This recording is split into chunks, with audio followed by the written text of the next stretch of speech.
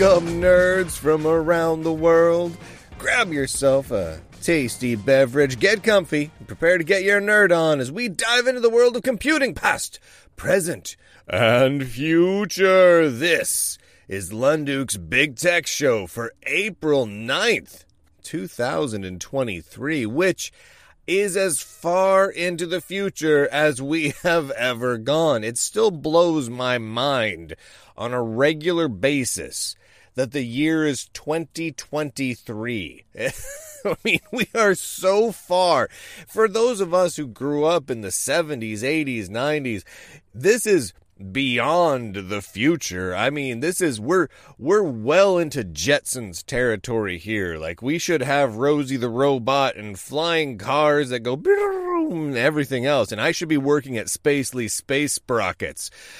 But alas, here we are. There is actually some pretty cool hardware news that's been happening over the last week or so that I wanted to catch everyone up on, because I love it when we see really, truly interesting and new computing hardware. It doesn't happen as often as I'd like. So much of the hardware releases and updates that we see are very... I don't want to use the word pedestrian because that doesn't really make a whole lot of sense, but they're kind of dull, they're drab, they're slight revisions, they're companies producing their own version of the same thing that everyone else is doing. You know what I mean? Look at cell phones. Almost every smartphone is exactly the same. I mean, with very few differences. Some of them have expandable SD card storage. Some of them don't. Some of them have really great cameras, and some of them have slightly better than that cameras. Like, it's really, they're all crazy fast, but running bloated operating systems. Like, they're the same form factor. They're mostly running on the same chipset. It's incredibly dull. So when I see something new happening, it really causes me to stand up and take notice. Two companies right now are making a go at doing something a little bit different. Well, there's more than that, but there's the two that caught my eye this week. System 76 and Pine 64. Both companies with lots of numbers in their title. Let's talk about what's happening at Pine 64 real quick. I wrote an article about this up at the Lunduke Journal. Check it out, lunduke.substack.com, blah, blah, blah, blah, blah. They've got a RISC-V tablet coming. Like a tablet. An actual honest-to-goodness tablet running a RISC-V processor. That is insane. That is a really, really big deal.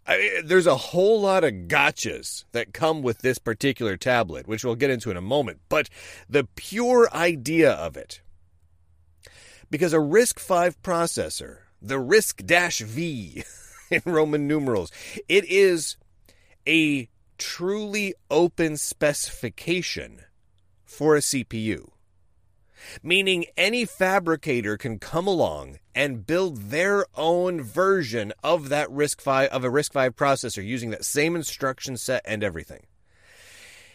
If we're looking forward to a future where our computer's hardware, and when I say computer, I mean smartphone, tablet, every device that has an operating system that runs on it, when we're looking forward to that future where we don't have an unknown amount of spyware essentially built into the CPUs, RISC-V, by necessity, is a big part of that.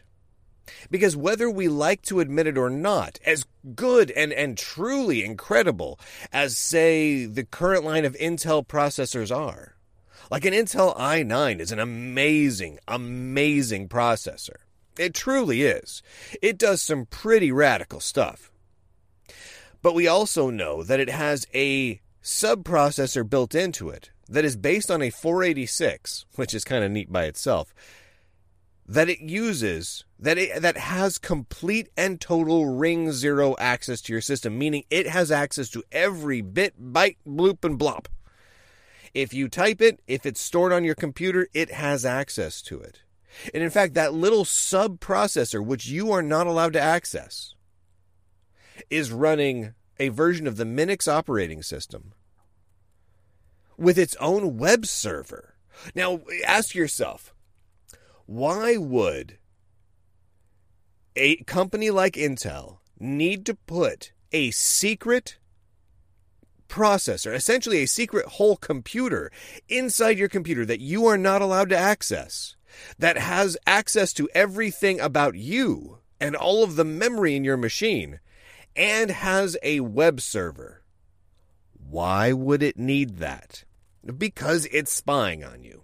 There is no other reason why you'd need that. So for a future where we have true, real, somewhat dependable security and privacy with the computers and computing devices we own, we need processors that we can verify do not have that functionality in it.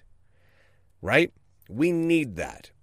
And so a truly open processor specification where you can have the same basic processor with the same instruction sets fabricated by any of a number of different companies, all based on the same open specification, is hypercritical.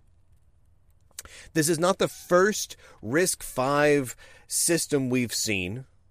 We've seen various system on boards, like variances of like the Raspberry Pi, but running the RISC-V processor out there in the wild with variable levels of success. But this is an interesting one because Pine 64 has had some success. They have a phone, the Pine phone, and then they have a laptop line as well. But now they have a tablet line that they're shipping with a RISC-V processor. Now, I'm going to read a few bits to you because, boy, are there caveats to this. They're going to begin taking pre-orders for this Linux-powered, they call it the Pine Tab V, for the RISC-V, on April 11th, so just a few days from now. The pricing of it is incredibly reasonable. It starts at $159. However, the system as it stands right now today does not actually boot. Meaning they've got some work to do, not on the hardware, but on the software side to get Linux not just optimized for this system on the chip and this LCD and the panel and all of it, this hardware, but they need to get it just booting.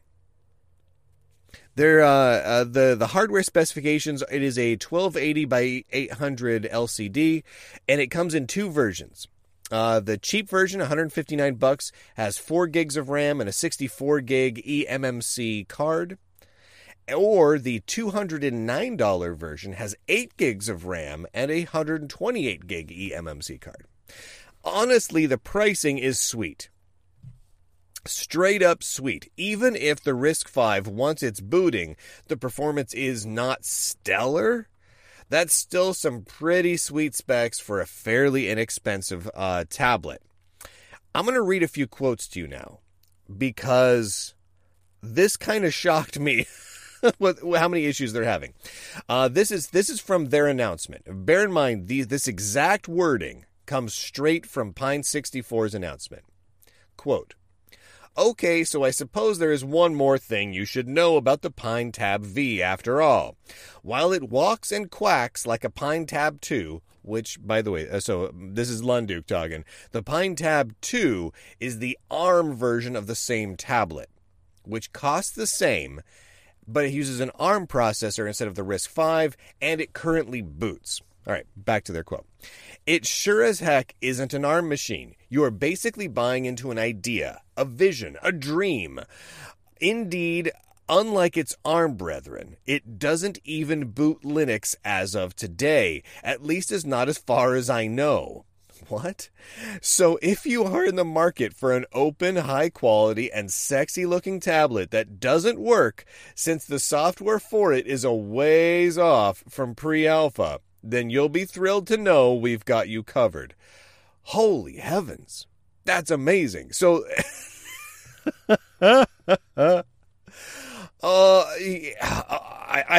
I'm almost speechless. Because it's funny, as blunt as they are about it clearly not even booting, it still is interesting to me. Because you know that people will get it working. But for right now, it's not even working. Here's another quote. Here's what I want you to take away from this section. If you want a working Linux tablet, then go with the Pine Tab 2, the ARM-powered version. However, if you already completed your Picasso collection and no longer take pleasure in neatly arranging your sports cars in the garage, but you have an interest in things ending with the letter V and some money to burn, then I feel like the Pine Tab V is a prime candidate pickup option for you. Go on, do it, I dare you. I love the attitude. So there you go. I don't know what to make of all of that, but I want one. I want that little paperweight. Holy moly. I really would love to see a RISC-V powered tablet. It's exciting to me that is a possibility that is coming in the future. Fingers crossed it works great. The more people that pick them up and the more people that are out there tinkering with it and trying to get Debian or Arch or whatever Linux distribution rocking on these things, the better. But clearly it's not ready for prime time yet because they can't even get the darn thing booting yet. How fast does it run? I don't know, because they can't get it to boot. Maybe it runs great. Maybe it runs like molasses. Who knows? However, that said, there is other hardware out there that is even less far along in the development, but is also quite interesting. You heard us last week talk about Framework, and Framework as a company is doing all this work to make really modular laptops. But they're kind of alone in that field. Laptops where you can swap out different pieces and parts and swap out the GPU and swap out the main board and swap out the iOS panels. They're it. Framework is the only one doing stuff like that. Truly unique laptops. For the moment. It looks like, according to a series of posts from Carl Richel, the CEO of System 76, who is a very nice guy, I might add. Just want to point out, good company, System 76. I've been a big fan of their desktops for a long time, but their laptops have always been a bit boring. They mostly just rebadged Clios, which basically means that they go to other companies that build laptops, build generic branded laptops, take those laptops, and maybe they modify them a tiny bit, and maybe they just work with Linux to update drivers to make sure they run great on them, and then they ship them with their own, logos and badging and everything. Very generic laptops. Not bad. I want to make that clear. Not bad laptops. Just generic laptops. That seems to be something they're trying to change because System 76 builds these really great desktops. They call them the Thelio line with wood and custom molded and laser cut metal and custom daughter boards, and they try and release a lot of stuff as open source. They do a great job with that. Now it looks like they're trying to do the same thing with laptops, and they're calling it the Virgo line. They're milling the whole thing out of 6061 aluminum, which is pretty standard. I've got some pictures up on the website, lunduke.substack.com, if you want to see some of the shots. Right now, all they're really showing off is some of the laser cut aluminum case, and the fact that they're testing, Kyle low-profile X switches for the keyboard. It says that they say that they've tried to do low-profile cherry switches for the keyboard, but they had a problem because the caps for the keyboard couldn't be removed easily once they were on. And what they want to do is they want to make it so that the keyboard on this new Virgo laptop that they're building has removable and rearrangeable key switches, which is a pretty cool idea. I really like the fact that you could have a reconfigurable keyboard with decent switches, hopefully, inside of a laptop. I like that a lot. Now, outside of all of that, we really don't know anything. We don't know anything about these Project Virgo machines. We don't know when they're coming out. We don't know how much they're going to cost. We don't know about the CPUs, the GPUs, what kind of battery we're looking at. We don't know if they're going to be all that modular. As far as we know, the modularity will end right there at the fact that you can rearrange the key switches. But the fact that they're looking at something as configurable, modular, and customizable as rearranging the keys on your keyboard, that does bode well for what else that System 76 might be looking at in terms of modularity and self-repairability of these Project Virgo laptops. I am really excited to see what they come out with going into the future. All right, we're coming up on a break. Stick around. Next up, we're going to be talking about the Internet Archive, a massive lawsuit that's happening with it, and what that means for the future of the Internet Archive. Stick around. Father wears his Sunday best. Mother's tired, she needs a rest. The kids are playing up downstairs. Sister's sighing in her sleep. Brother's got a date to keep. He can't hang around. Our house in the middle of our street. Our house. Welcome back. I'm a big fan of the Internet Archive. I absolutely love it. Archive.org is one of the best websites ever. I mean, the Internet Wayback Machine alone, where it attempts to archive just about almost every iteration of all the major websites out there that you can dream of over so many years, is an invaluable resource. It's not perfect. It's not perfect. There's a lot of stuff that's not there. Some of the archives are kind of half corrupted. It's not perfect, but it's so helpful and useful. Plus, their massive archive of scanned-in magazines and newspapers dating back years and decades. Huge software collections of abandoned software from the 80s and 90s, floppies and CD-ROMs that have been brought into there, ROM images from video game cartridges, admittedly some of it of dubious legality depending on which locale you're in, but it's still, when you're looking at the preservation of media, magazines, books, music, audio recordings, computer software, any of it, there is no better resource nowadays than the Internet Archive. I mean, it's so hugely beneficial. A lot of times when I sit down to do research on a particular old computing topic, say from 1984, well, in order to really get good data on it, I've got to go to content that it was from pre-internet days.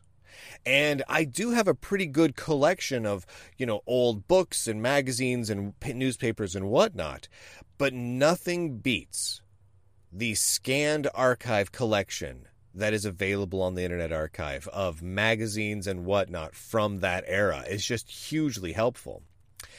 So when I see that the Internet Archive is getting sued, I stand up and take notice. And this has been going on for a little while.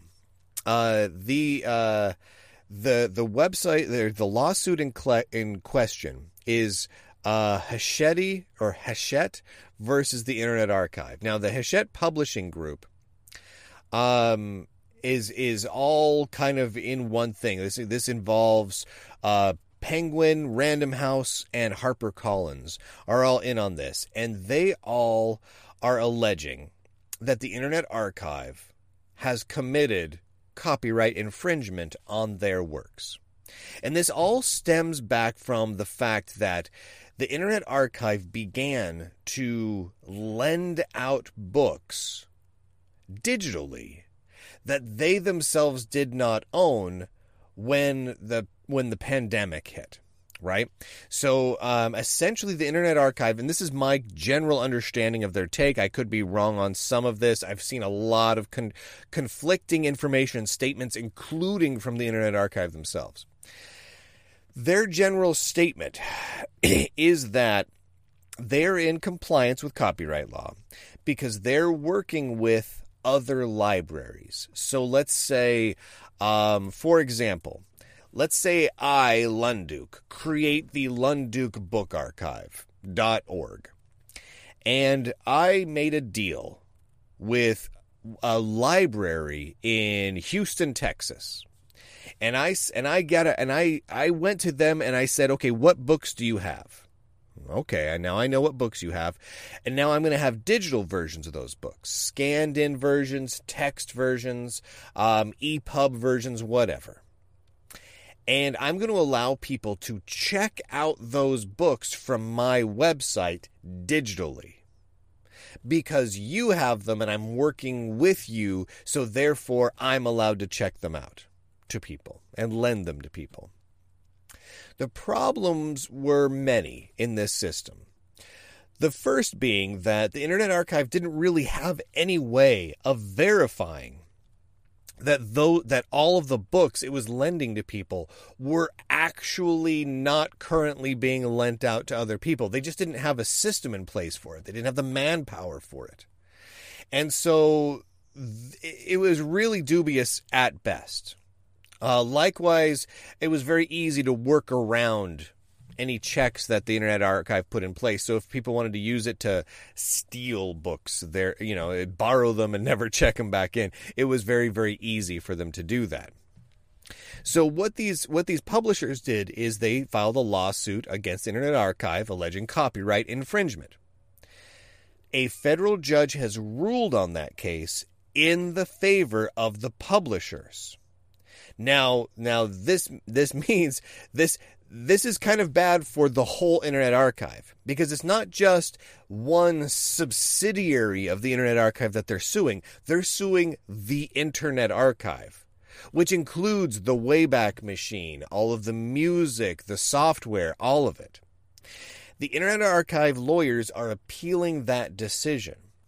But this could truly spell the end of the Internet Archive if this appeal fails. Part of the argument that I see happening around this issue is that there aren't really a lot of victims here. And that's a somewhat fair statement to make, because there aren't a lot of individual writers that probably have lost much in the way of money because of this, at least not in any verifiable way. Because most of the books that are being lent out through the Internet Archive are books that have existed for more than a couple of years. And for most books, not all, but most books, that usually spells the end of their fiscal viability. Most books do well initially and then peter off. That's how book sales go. And so the argument is, in Internet Archive's favor, the argument is that since these books tend to be a little older, there's no writers that have lost a bunch of money, and realistically no publishers that probably lost that much money either. The issue though is that it's setting a precedent. Right?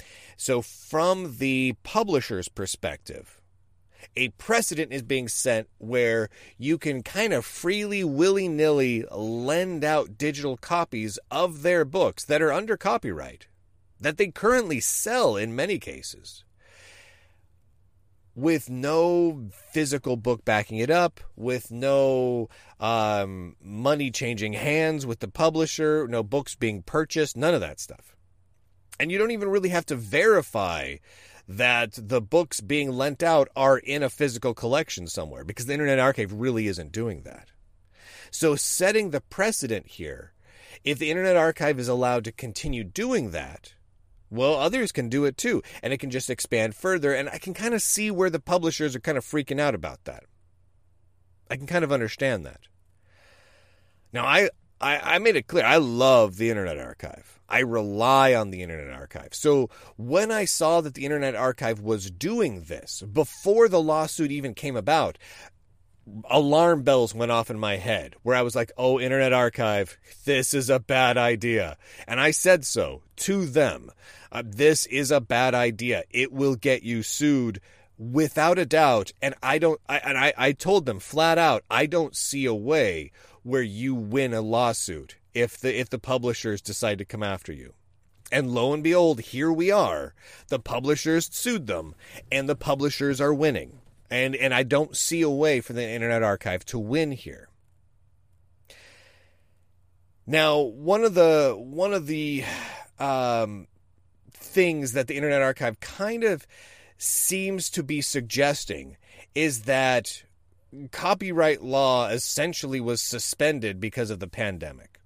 That seems to be kind of what they're suggesting, which is a crazy suggestion. Whether they want that to be the case or not, it's there. And that just simply didn't happen. And so now here we are.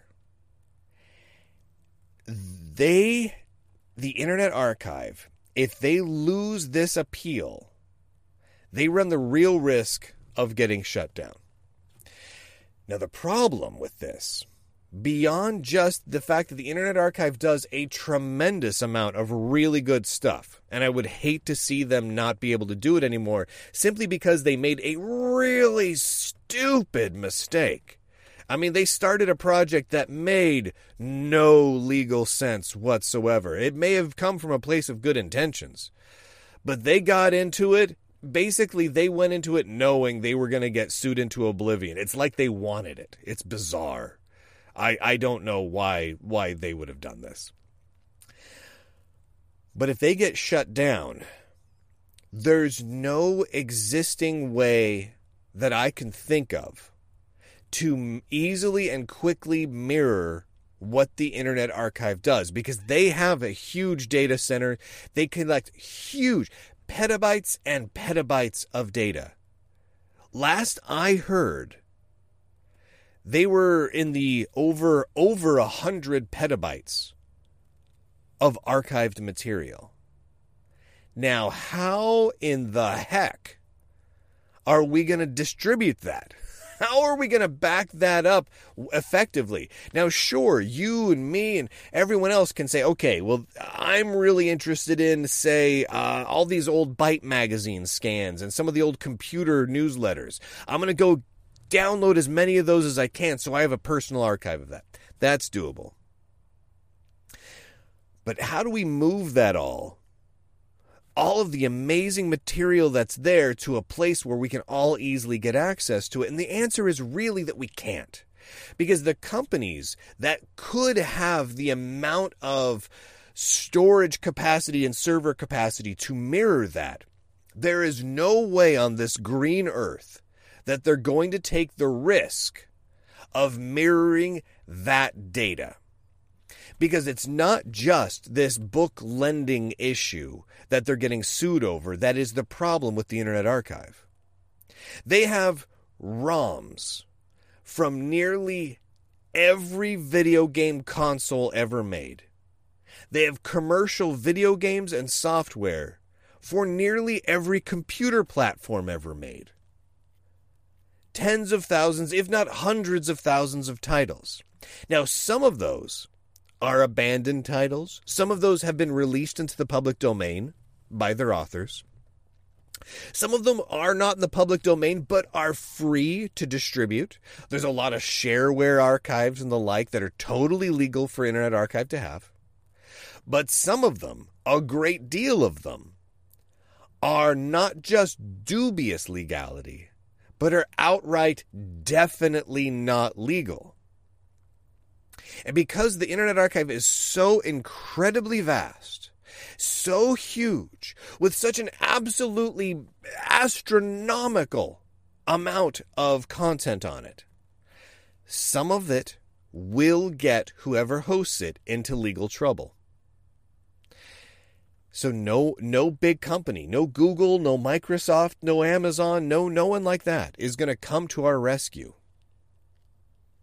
No one that happens to have, let's say, a couple hundred petabytes of storage just lying around. Along with hundreds, if not thousands, of hard drives that they're going to be willing to put into rotation on a daily or weekly basis to replace the failing hard drives that are likely to fail as it go forward. This is just, there's not a positive future here for the Internet Archive. And that is a major, major bummer. I mean, massive. On the scale of bummeriness and bummeritude, this ranks up there really high. Because what we had was an amazing resource for research, for digital archaeology, and for computer history. Among other things, including 100-plus-year-old audio recordings from wax cylinders and so many other amazing things that have been archived. So if you want stuff from the Internet Archive, now's the time to go grab it. It's probably not going to disappear overnight. But if they fail this appeal, if this appeal fails, which it almost certainly will, because it was obvious to everyone who looked at it for more than 10 seconds that the Internet Archive was not going to be in compliance with the law with this book lending program that they created. It's gonna go away. It's a bummer. It's a terrible bummer, but what can you do? What can you do? I tried to tell you, Internet Archive. I tried to tell you guys, but you didn't listen. You blew it up. Damn you all to hell. Oh, heavens to Betsy. All right, we're coming up on a break. Stick around. We got some interesting stuff to talk about relating to the future of online publishing. Woo-hoo. So much fun. Buying bread from a man in Brussels. He was 6'4", full of muscle. I said, "Do you speak my language?" He just smiled and gave me a Vegemite sandwich. And he said, "Do you come from a land down under?" Welcome back. The world of online publishing is really heating up. I mean, the fangs are coming out, claws and slashing. And when I mean online publishing, I'm not just talking about things like, I don't know, YouTube and whatnot. But we're talking Twitter and Substack and so many other platforms, social media publishing, article publishing, podcasts, videos, the works. Every platform seems to have it out for the other platforms. So much so that various platforms are making it hard or even close to impossible to utilize each other. Case in point, Substack. I publish to Substack is one of the platforms I publish to. It's a great place to put articles up. It formats articles really nicely. If you subscribe to something on Substack, they call them newsletters, but they're really just publications. You get an email whenever a new article is published, and that is the full article is just right there in the email. It's really convenient and handy. And anyway, so I published a Substack, and so I got this little alert from the Substack team that they've created a new feature that they call notes, right? A note. Well, what is a note? Well, honestly, it looks like Twitter.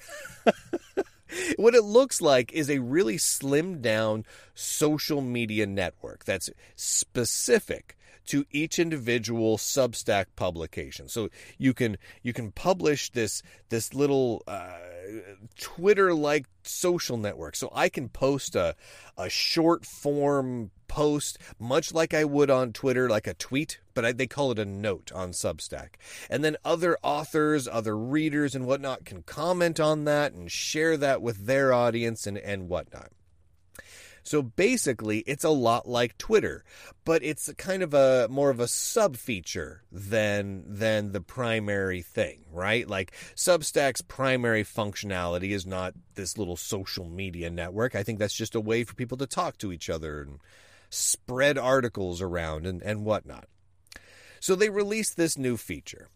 And it's currently in beta, and I think it goes live, like full public, later this week. And honestly, from what little testing I've done of it, it actually looks pretty cool. It looks pretty cool. Twitter responded to Substack creating a feature that looks kind of Twitter-ish. It's Twitter-alike.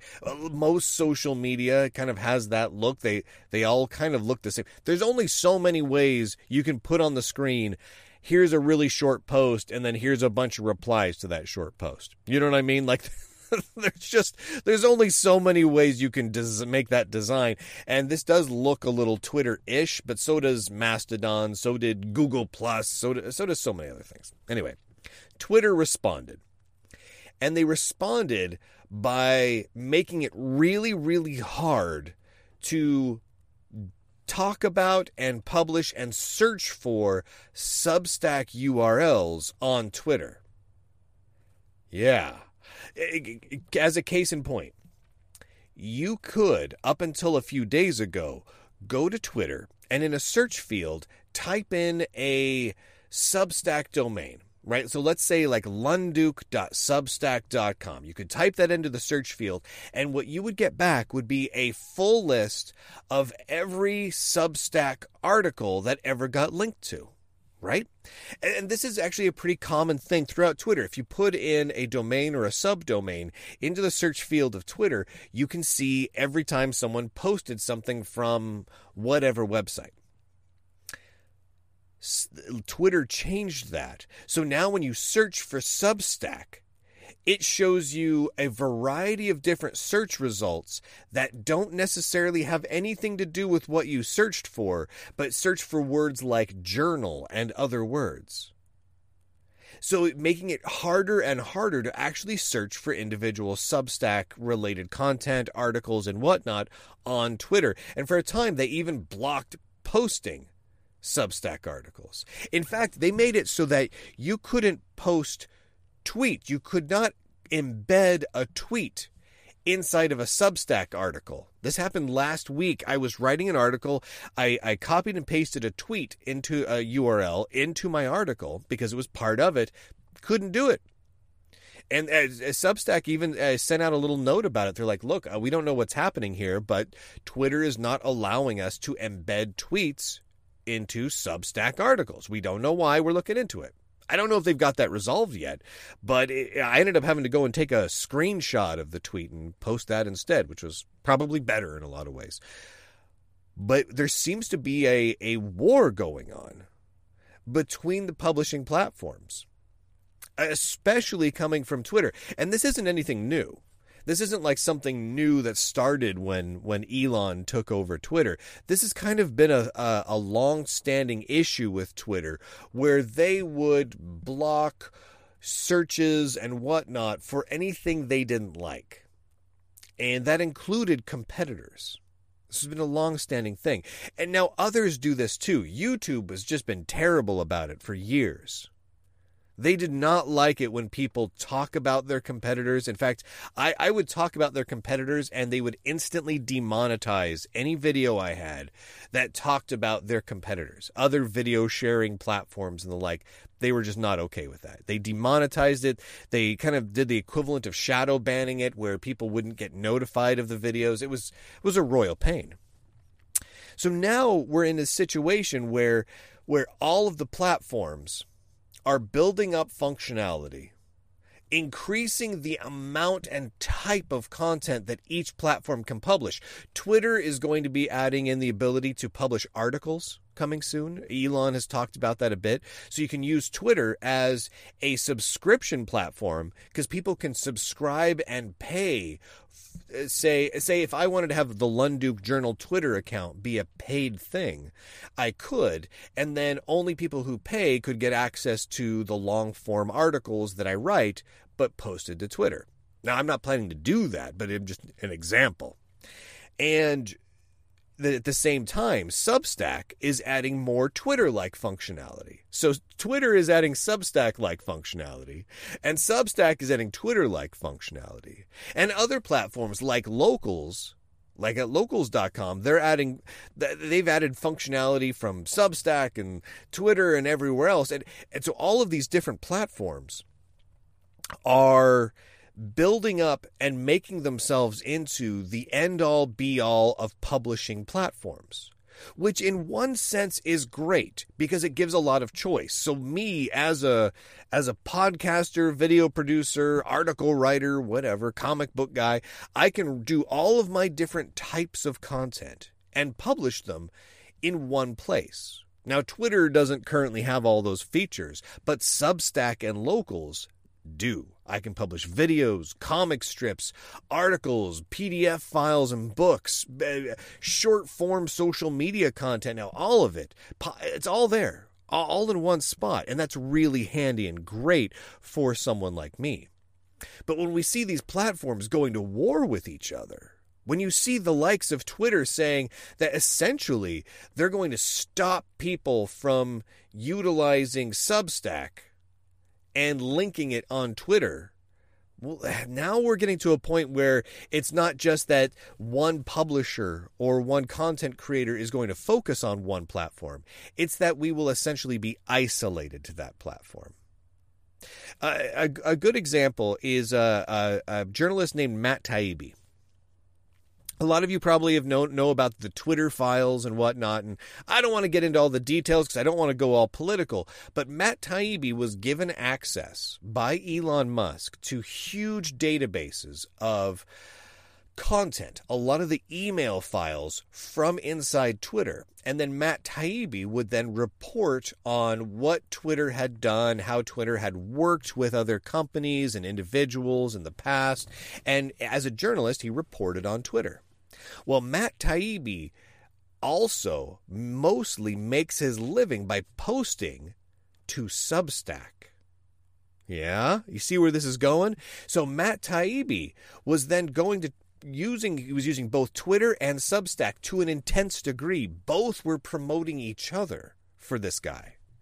Well, now, since Twitter is basically blocking Substack in multiple ways, Matt Taibbi said, the heck with this.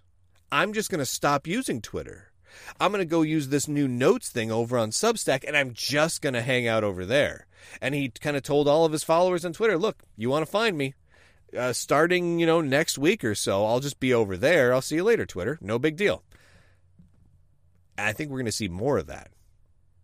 Now, me personally, I don't get a lot of value out of Twitter. I haven't gotten a lot of value out of Twitter. I've never really seen a huge amount of traffic or excitement come from Twitter. And looking at the stats, most people don't either. Really, really, really don't. There's a lot of bots on Twitter, and it's just not all that exciting. So for me, I mostly publish to Substack and Locals. In fact, if you're listening to this show, 90% odds you got it from Substack or Locals, or one of the podcast feeds which pull from Substack, because Substack does all of that for me. And so when I'm looking forward at what the future holds, I am a little bit concerned, because there is a lot of different platforms going on right now. Locals, Substack, Twitter, and many others. And there's a great deal of instability. So when I look around and I say, okay, I want to make sure that all of you can get my shows reliably and consistently on a well-performing platform that isn't going to block my stuff places, where do I put it? Currently, I stick it on both Substack and Locals because that sort of hedges my bets. It gives me two completely independent platforms that have no connections to each other whatsoever. So if one of them goes down, you know that I'll be at the other one, right? But going forward, what makes sense here? And I've thought a lot about this, and I wanted to share a few of my thoughts around self-hosting, because I've thought a great deal about how best to publish everything I do for all of you, to make it both easy for you and consistent, and easy for me and consistent and reliable. And self-hosting, self-publishing is challenging for a number of reasons. There are many, many different systems that I can prop up and run on a dedicated server or series of servers, which is more likely what it'd need to be because there's a lot of traffic, that would give me a huge amount of the functionality that I get from, say, Substack or Locals or the like, or even Twitter. One of them is called Ghost. There's an open source package called Ghost that seeks to essentially emulate Substack. It's not a perfect one-to-one. It doesn't provide all the features and functionality of Substack, not by a long shot. However, it does provide a good chunk of it. The problem ends up being that when you're building something that delivers everything via email, you also need to administer your own email server.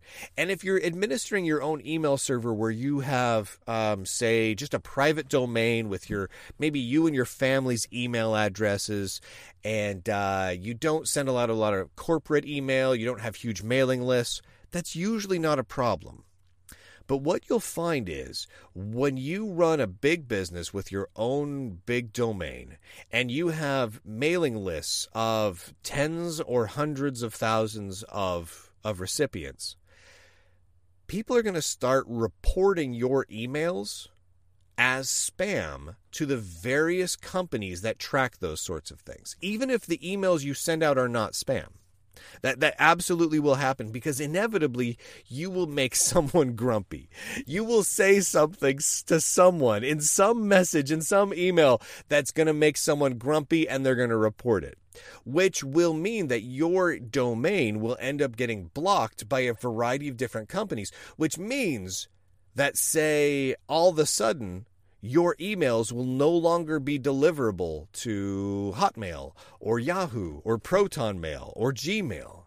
And all of a sudden will be auto-flagged as spam or be rejected entirely. It's absolutely a thing that happens. The amount of effort and work that goes into maintaining an email server that stays not just up and functioning, and not being attacked by an onslaught of elite hackers, but is in good standing with all of the other email servers of the world, is a huge full-time job. And that doesn't even take into consideration the idea of keeping a server up and running and secure. A server that has all the functions that you can get from Substack or from Locals that can handle all the monetary transaction, it becomes a bit of a nightmare. So self-hosting is an interesting option, and it's one that I continually reevaluate because there's a lot of benefits to self-hosting, a lot. It's simply at this point for someone like me who needs to publish video, audio, PDF files, all sorts of things, huge email lists, RSS feeds, payment processing, and different. There's no current one solution out there to actually self-host. Ghost, WordPress, Drupal, etc. None of them are capable of doing what I want to do. It's not even a matter of ease of use. It's just not doable without thousands of man-hours of custom development work. So then I look back at Substack and Locals and Twitter and all the other platforms, and I think, my gosh, I hope they can stop fighting for a few minutes, because it would be nice if I could publish my Substack links on Twitter without having problems. It's amazing. So what are we looking at going into the future? I don't even know. The future of online publishing, YouTube and Rumble and Locals and Twitter and Facebook and all of them and Substack. There's so many options. There's so many options building in popularity, gaining in excitement, gaining adoption from big names much bigger than myself, that it's really hard to predict exactly how this is going to go. I would not be surprised at all if we end this year, if we end 2023 with very different companies on top of the online publishing world. And which those are, I'm not certain. All right, we're coming at the end of the hour. Stick around for hour number 2. We've got hour number 2. I got to be honest with you. There's no listener questions this week. I just don't have time for it. I feel terrible. I feel bad. Last week was a short listener question segment as well. My apologies. Next week, we're going to do a full hour of your questions. So I'll ask everyone far ahead of time to send in those questions. Get your nerdy and tech support questions in. We'll do a full hour next week. But coming up in hour 2 this week, we're talking about Apple doing layoffs. Yeah, that's happening. The fact that Facebook apparently had a support team, or they did. Did you know Facebook had I didn't know they had a support team, but they're getting all laid off too. Google is getting rid of staplers. That's a real thing. Exploding USB flash drives, actual bombs that are built into flash drives. A heist at the Apple Store. Ton of stuff from computer history. Hour number 2 is jam-packed. Stick around. We're going to have some fun. You sit pretty in the nitty-gritty, slipping through the city in the back of a limousine. You're a star with your collarbone in the foreign time zone, running through the nicotine. You're cool as a cucumber, looking for the showrunner with a new identity. You're a loaded revolver with the safety off, and it's time for a reckoning. You're the bullet, just until it hits a target. You're the one that makes you wonder, can he dodge it? It's time to get your suit.